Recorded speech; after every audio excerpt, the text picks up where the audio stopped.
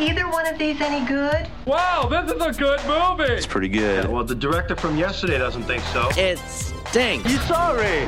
You waste our film. It's so bad! Well, we don't have quantity this week, but we've got some quality. We're going to dig in. Welcome. This is the Screening Room Podcast, and she is Hope Madden. He's George Wolf. And we're from madwolf.com, and we're going to start off big, very big, as post-war Japan is at its lowest point when a new crisis emerges in the form of a giant monster baptized in the horrific power of the atomic bomb. It's Godzilla -1. あれはゴジラ。その怪物は許しちゃくれない。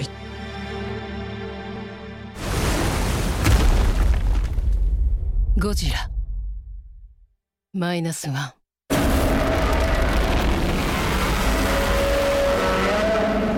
All right, for this one, we're going to bring the Schlocketeer, Daniel Baldwin, in early to talk about this because you are much more of a longtime Godzilla fan and historian than we are. I had to look it up this morning. I think, has there been 37 so far Godzilla movies? Is that right?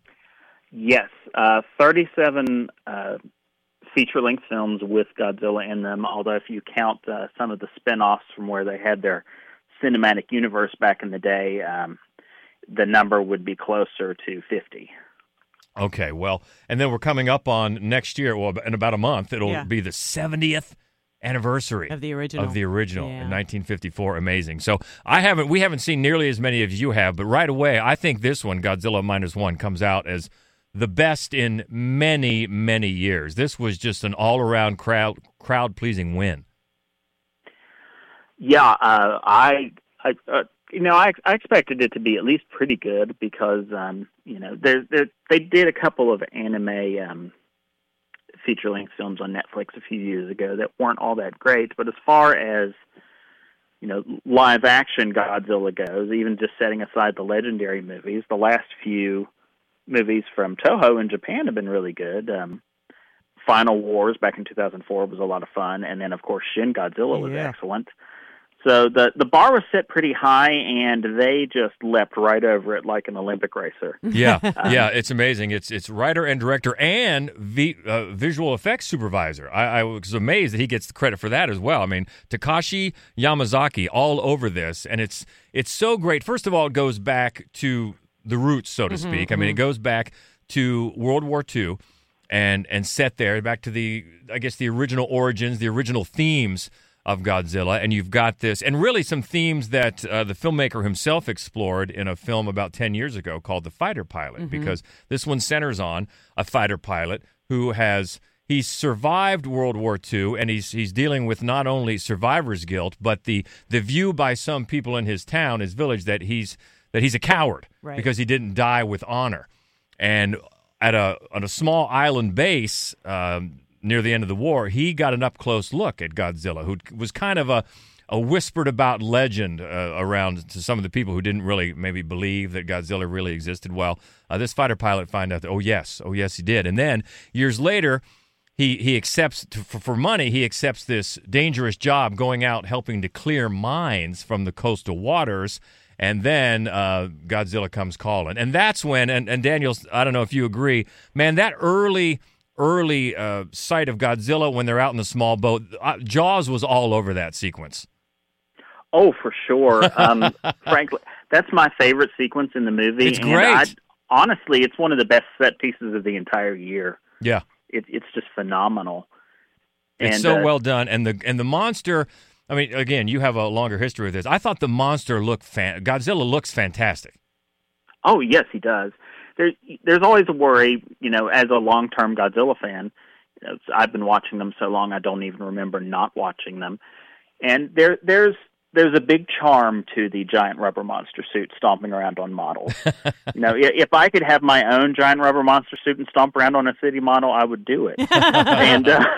But you always want to be able to translate some of that over once you're switching to CGI, and I would say that the earliest appearance of Godzilla is a little bit wonky, the nighttime sequence, but from the tugboat sequence onward, it just looks wonderful, and there's there's the one thing that you always need with anything huge that's made out of CGI is it needs to have some weight to it, and they nailed that from the get-go. It has weight to it. The moves aren't too bouncy; they're fluid. It looks a little bit like a man in suit, but in a good way. And I was really impressed with it. Yeah, it looks really great, and then also it's also very character driven. I mean, the script centers around not only this fighter pilot, but then he has been living with this woman who had taken in a baby, not her own, this orphan baby to raise, and their dynamic is very touching, very human. Of course, the pilot's dynamic as he works through these feelings and working through the chance to feel redeemed by helping to take down Godzilla.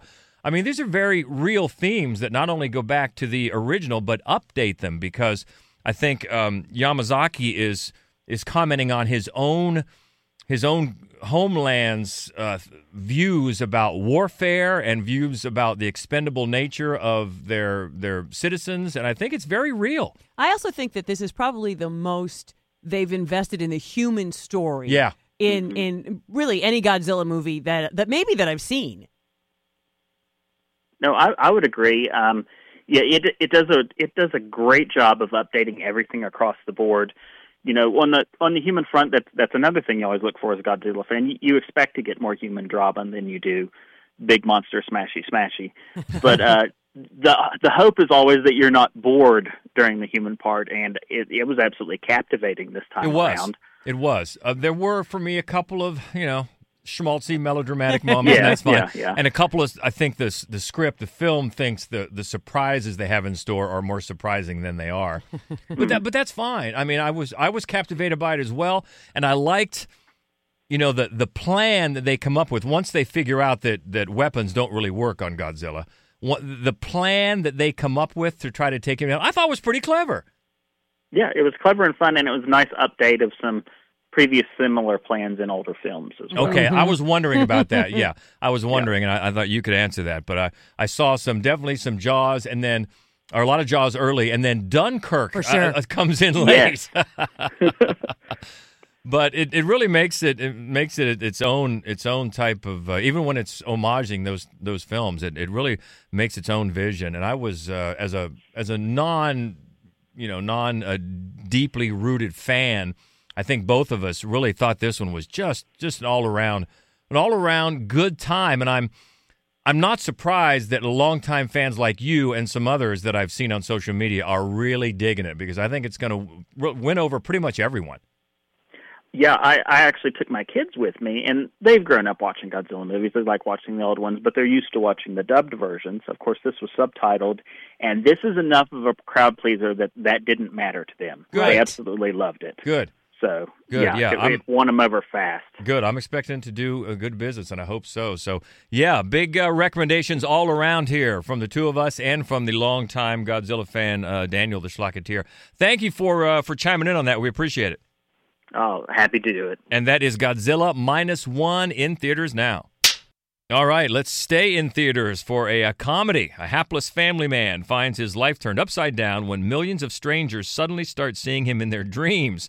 When his nighttime appearances take a nightmarish turn, he's forced to navigate his newfound stardom. Nic Cage in Dream Scenario. Why me? I don't know. I'm special, I guess. How does it feel to go viral? Who's actually had a dream about me? You're scaring me, Paul. I'm going to have nightmares. I wish I was the one people were dreaming about. Me too. Yeah. No, it's something. How's he dealing with all this? We're not even the type of people that like attention, I hope I'm behaving through your dreams. Oh, no, you're not. I really feel like you're playing with fire here. Dad, please help me! I'm not actually doing anything to them. Fame can come with some less desirable side effects. Maybe we should cool this thing off. What? What do you mean? It's embarrassing. Which part?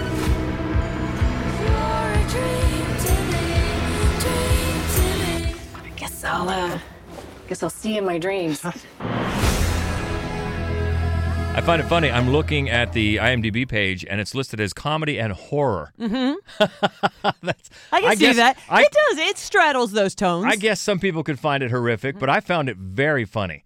absurdistly funny, and Nicolas Cage is at his very best. This is the latest from writer and director Christopher Borgli, who you may remember him from Sick of Myself, I think was the first one that comes to mind. But this is really, really enjoyable, and especially if you like Nic Cage, and when you realize Nic Cage is fully invested and at the top of his game, you've got it right here. Yeah, a lot of times, it'll be like, oh, it's a crazy movie and you're going to get a crazy Nic Cage. But this is really him acting. He's carved out a specific character here who's a goofball, but he's not. He's completely authentic and very, very goofy. He's just this doofus college professor, not a very good one, not anybody's favorite college professor. He's not like a brilliant researcher, and he hasn't written his book yet. He's just sort of a dude in a big coat.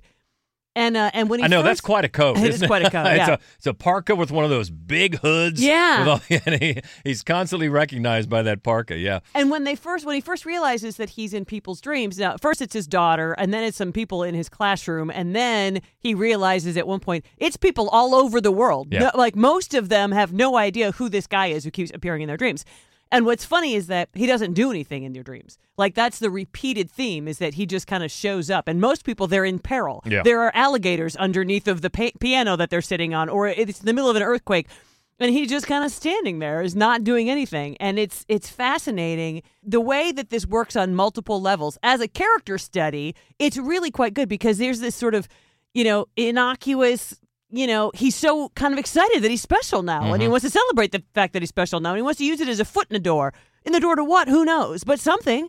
And then just as like a comment on our culture, as you said as we were leaving, it's like an alien is looking down on Earth's culture and trying to explain it to another alien. Like it's spot on, but it's so nuts. Yeah, there's been many, many movies to comment on the quote-unquote social media culture, the viral culture that we're in right now. And this takes a sort of a different angle, which I love, but basically to say, hey, none of this is real. No. Okay? Don't get invested. None of this is real. I mean, we constantly see this. People get discovered. They get found. They get built up. They get torn down.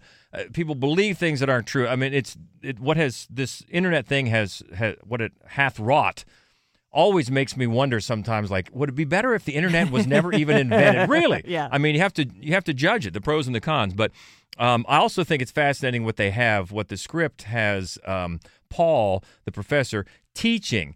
He's teaching the class. Basically, we're seeing this lecture. He's talking about zebras and how the fact that they're striped, which you would think would make them stand out for predators, how they could use that to their favor. And basically, it's that when they all blend in together, that makes it tougher to single one out. But yet, the thing that is good for them to stand out is in mating. So it's a different comment when he starts to stand out. Right. And the things, is it safe that way? Is it better that way? It's a fascinating parallel between what he's teaching and then how he reacts to the fact that he is now standing out. Yeah, and the entire ensemble is so good, and partly because nobody else seems to be performing as if the film is a comedy. So Nicolas Cage's performance is often actually comedic because the guy is such a doofus, but everybody else, it's as if it's a drama. It's just the performances and the direction are so well handled, so deftly handled. Yeah, especially Julianne Nicholson, who plays great. his wife. She's very, very good, and all the ensemble. And you'll see some faces pop up that Tim you Meadows, recognize. Oh, Michael yeah, Cera. Tim Meadows. Yeah, Michael Cera, exactly. And there are some awkward moments to watch profoundly that will make you uncomfortable, not in a horrific sense, but just in a socially awkward sense. You're like, ooh. But man, I thoroughly enjoyed this. You know, one of the things I really like about the fact that it's centered on a middle-aged man is that it's a movie that is commenting on, sort of social media culture, but it doesn't seem like it's finger wagging at the youth, like, oh, this vacuous youth. And I appreciate that because I think almost any other one I can think of, that is what it is. It's like, oh, you young people are too dumb to know the difference. And that's absolutely not what this is doing. No, not at all. But man, it is really, really funny and smart and gives you just a new way to think about this whole thing. It's absurdist in the way, it reminded me very much of something that maybe Charlie Kaufman would have written, which is high praise. Yeah. Well, speaking of Nicolas Cage. Yeah, oh, right. Because he was so good in adaptation. Yeah, big recommendations for this one as well. Out in theaters all over the place starting this weekend, called Dream Scenario. Well, let's go to Amazon next. A man is determined to win the neighborhood's annual Christmas decorating contest. He makes a pact with an elf to help him win, and the elf casts a spell that brings the 12 days of Christmas to life, which brings unexpected chaos to town. It's Candy Cane Lane. Check that list twice. What was your Christmas wish? I just want it to be the best Christmas ever. Oh, ignore all the fine print. Honestly, it's like you're signing your life away.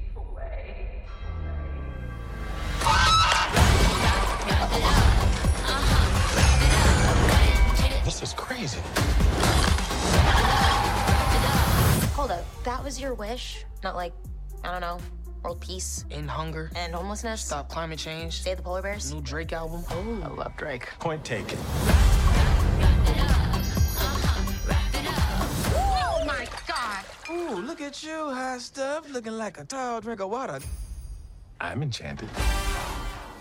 Well, first of all, if that title gets your hopes up, as it did mine, to hear the Sia song "Candy Cane Lane," no, it's not in this soundtrack. As soon as the movie is over, you found it and started playing that song. Yeah, I like that I was Christmas in the other album. room and I thought, oh, he's sad about the Sia song. I like her Christmas album. Anyway, but this is Eddie Murphy, starring as Chris Carver, and Tracy Ellis Ross is his wife, Carol, and they have a family in El Segundo, California. And he loves Christmas. His kids are named Joy and Holly and Nick. So he's a big Christmas guy. And he lives in an area, Candy Cane Lane, where they have a contest with the neighbors every year to see who can do the most lights, do the most Christmas decorations, especially with his across the street neighbor, Ken Marino. Right. And you may not know his name, but you know his face. And this year the stakes get amped up because a TV show comes to town, and they're going to film the whole thing, and they're going to offer $100,000 to the winner. And it turns out that Chris, Eddie Murphy, he just got laid off, and he would like to have that money as well as the bragging rights to winning this contest. So yeah, this naughty elf played by Jillian Bell, love her, Pepper.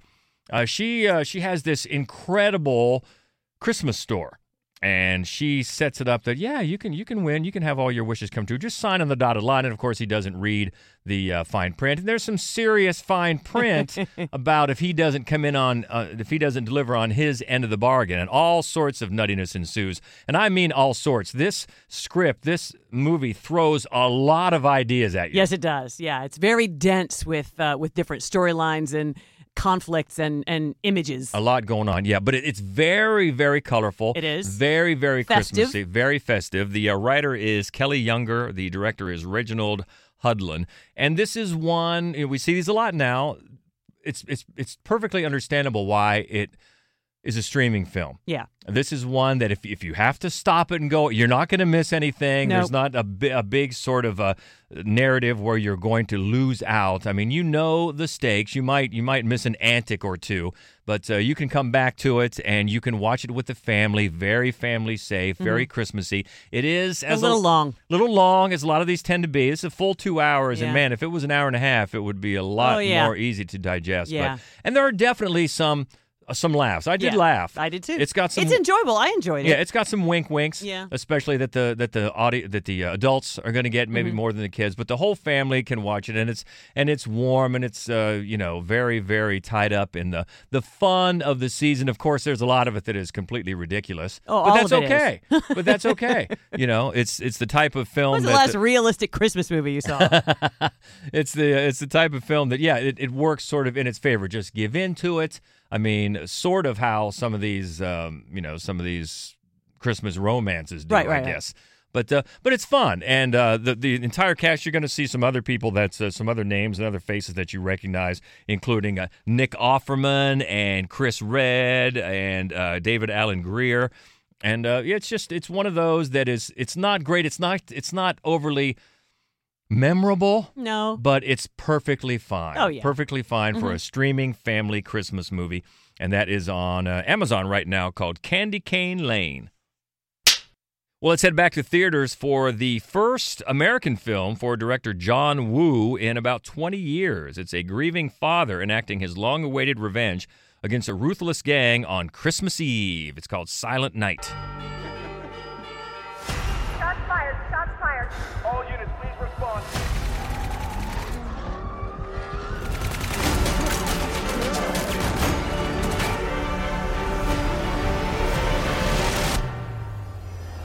Like a lot of people, we were excited for this one. Yeah, John Woo. Mainly because it's John Woo, but also there's the, we're like, that's an interesting gimmick, because the gimmick, of course, is that there's no dialogue in this movie.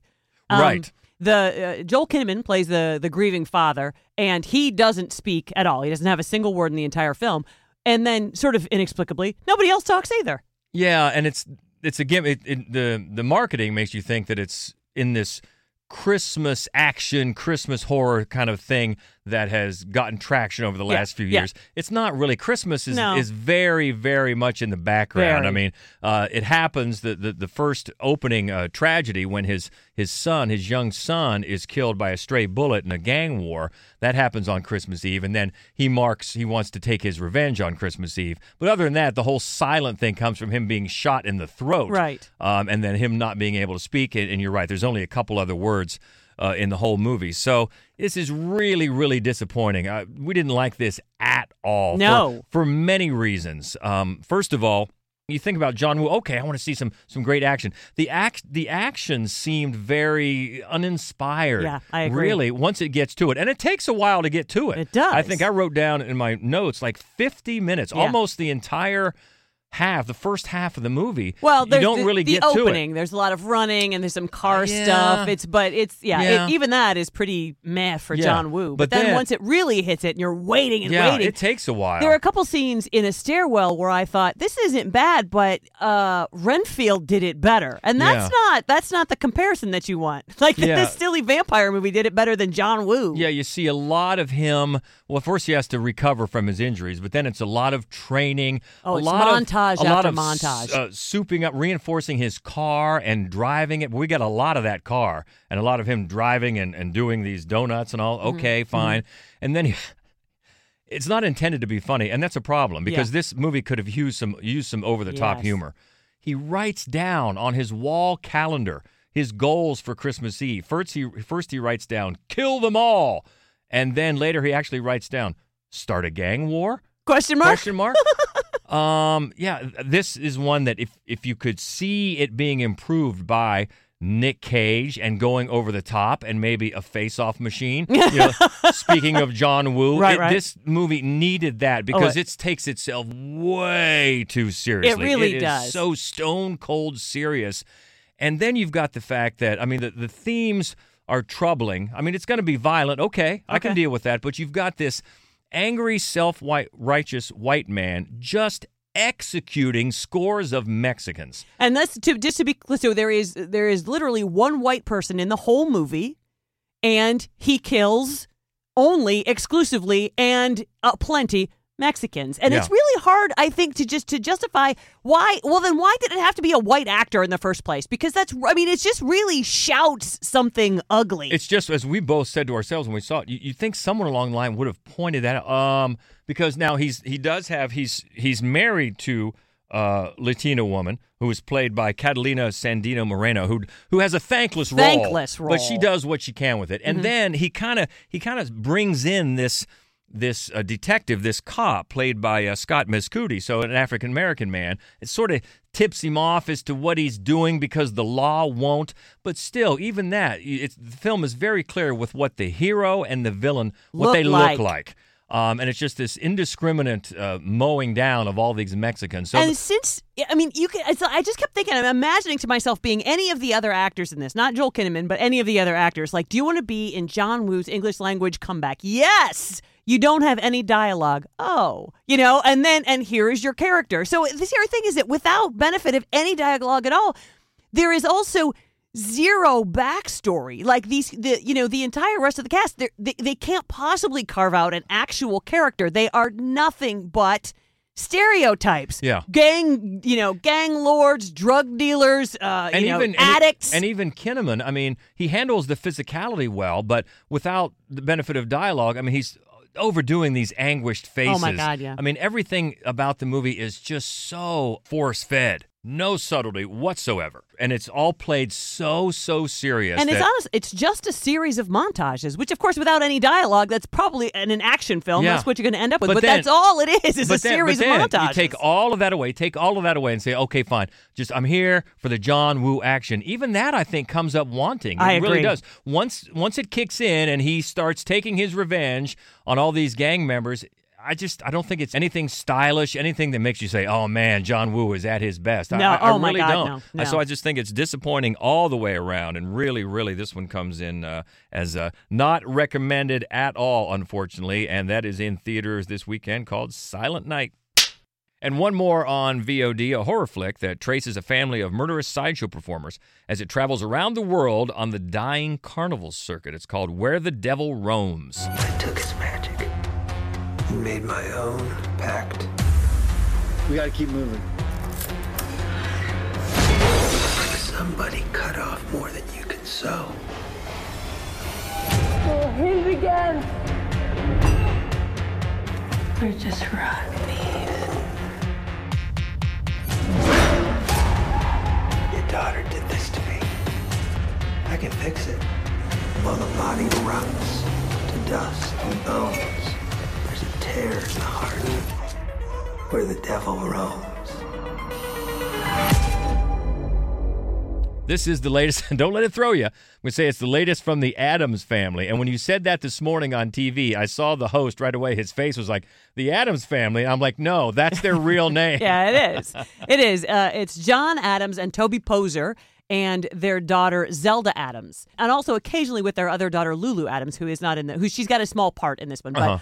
The four of them, or at least the three of them, have made about 7 feature films together. Yeah. I could have miscounted, but it's close to that. And each one is just a gem. They're very independent and they're low budget. They don't look low budget. They're very inventive, and they all take place on sort of the fringes. And there's always a family dynamic, and it's always a little bit off, and it always really is anchored by, as is this film, a tremendous performance from Toby Poser. She is just a really, really solid actor. A couple I think that we've covered, a couple of their films that I think that we've covered on the podcast here. The Deeper You Dig is one from 2019, and I know we talked about Hellbender, from a couple of years ago. Yeah. So we have talked about these before, but they're definitely worth, if you've never heard of them, they're definitely worth digging up, checking out. All of them. Yeah, seek them all out. And usually they do wind up on Shudder. I'm hoping that this one does as well, but right now you can get it on VOD. And you would think very tough on a limited budget to be convincingly like Depression era. But they really nail it. I think aside from Poser's performance, so she is the mother in this sideshow act, and she and her husband kind of back up their daughter, Eve, who is mute except on stage, and she sings. And that's other. If she's not singing, she doesn't utter a sound. It's fascinating then the way sort of the carnival itself revolves. There's a lot of just dark poetry in this. And then as they travel from place to place to place, sometimes they just sort of camp out outside in the cold, and sometimes they murder people, take their house. And that part is fascinating as well. The family dynamic, I mean, for a lot of great reasons, feels very authentic. They don't explain a lot, but it all seems like, yep, this is what they're doing now. Okay, that seems right to me. But then the other thing, again, the performances are great. It's a very inventive and interesting storyline. But the cinematography, I mean, all of their films have looked good. It's particularly impressive here because everything feels like a still shot, like a vintage 1935 photo, often like a carnival photo, like something you'd get at a carnival. I mean, it's so stylized, but so perfectly so. Well, and we've seen over the last several years, not only in movies, but in something like American Horror Story, a carnival setting can give you an incredible opportunity for these memorable shots. I mean, remember Nightmare Alley, my God. Oh, yeah. And this is another one that takes full advantage. Yeah, absolutely it does. And there are also some really great sort of, because it's also a road picture to a certain degree, and there are some great shots there. And actually also the old farmhouses that they want. I mean, it's Yeah. just the movie looks spectacular. Yeah, and this is one that is available now for streaming on Amazon. And you said maybe, hopefully, it gets on Shudder down the line. Not right now. A lot of their films have. Hellbender certainly has been. Yeah, and check those out as well. But this new one is available now called Where the Devil Roams. Let's all go to the lobby. Let's all go to the lobby. Let's all go to the lobby. Heading to the lobby, bringing the Schlocketeer back in, Daniel Baldwin, for the weekly look at the latest news and notes. What you got? Well, first off, Scorsese's Killers of the Flower Moon hits premium VOD on December 5th, so just in a couple days here. Yeah, just won. Did it win L.A. Film Critics Best of the Year, or just won one of the big ones? We're starting to see them roll out now, some of the year end. I know it just won one. And it'll be up there, yeah. And then pivoting a bit, although this person is a favorite of Scorsese's buddy Paul Schrader, Taylor Swift's The Eras Tour hits premium VOD on December 13th and will be available in an extended cut form. So yeah, Paul has made no secret of the fact that he's a big fan. He's a big Swiftie. Oh yeah, major. And then Gran Turismo will be streaming on Netflix beginning December 15th. And then a few days later on December 19th, Trolls Band Together will hit premium VOD. Okay. And rolling into next year, Amazon and MGM have set a January 12th streaming premiere on Amazon Prime for their action comedy Role Play that stars Kaylee Cuoco, David Oyelowo, Connie Nielsen, and Bill Nighy. So that's an eclectic band for you. Yeah. And Netflix has announced a January 26th premiere for their South Korean dystopian action movie Badland Hunters, which stars Train to Busan and Eternals powerhouse Don Lee. So that might be one to look out for. And on January 28th, The Wizard of Oz is getting an 85th anniversary theatrical re-release. 85th. I've never seen that in the theater. Have you seen it in the theater? Wizard of Oz? Mm-hmm. I think so, with my mom when I was a kid. It's a re-release back in. I know they've re-released it over the years before, but I've never seen it. We'll have to go. Okay. Awards contender Monster is hitting premium VOD on February 6th. And Warner Brothers has moved up the theatrical release of Dune Part 2 by a couple of weeks to March 1st.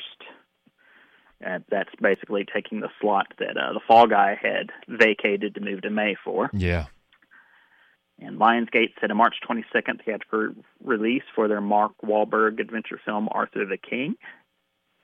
And here's a fun batch of words for you. Disney has set an April 5th theatrical release for their new prequel, The First Omen. The First Omen. Disney's The First Omen. Yes, we shall see. And then some 2025 stuff. Sony has set a January 2025 release for Paddington in Peru. Ooh. So continuation of that. That bear travels. Yeah. Yeah. Gets around. He and his marmalade. That's right.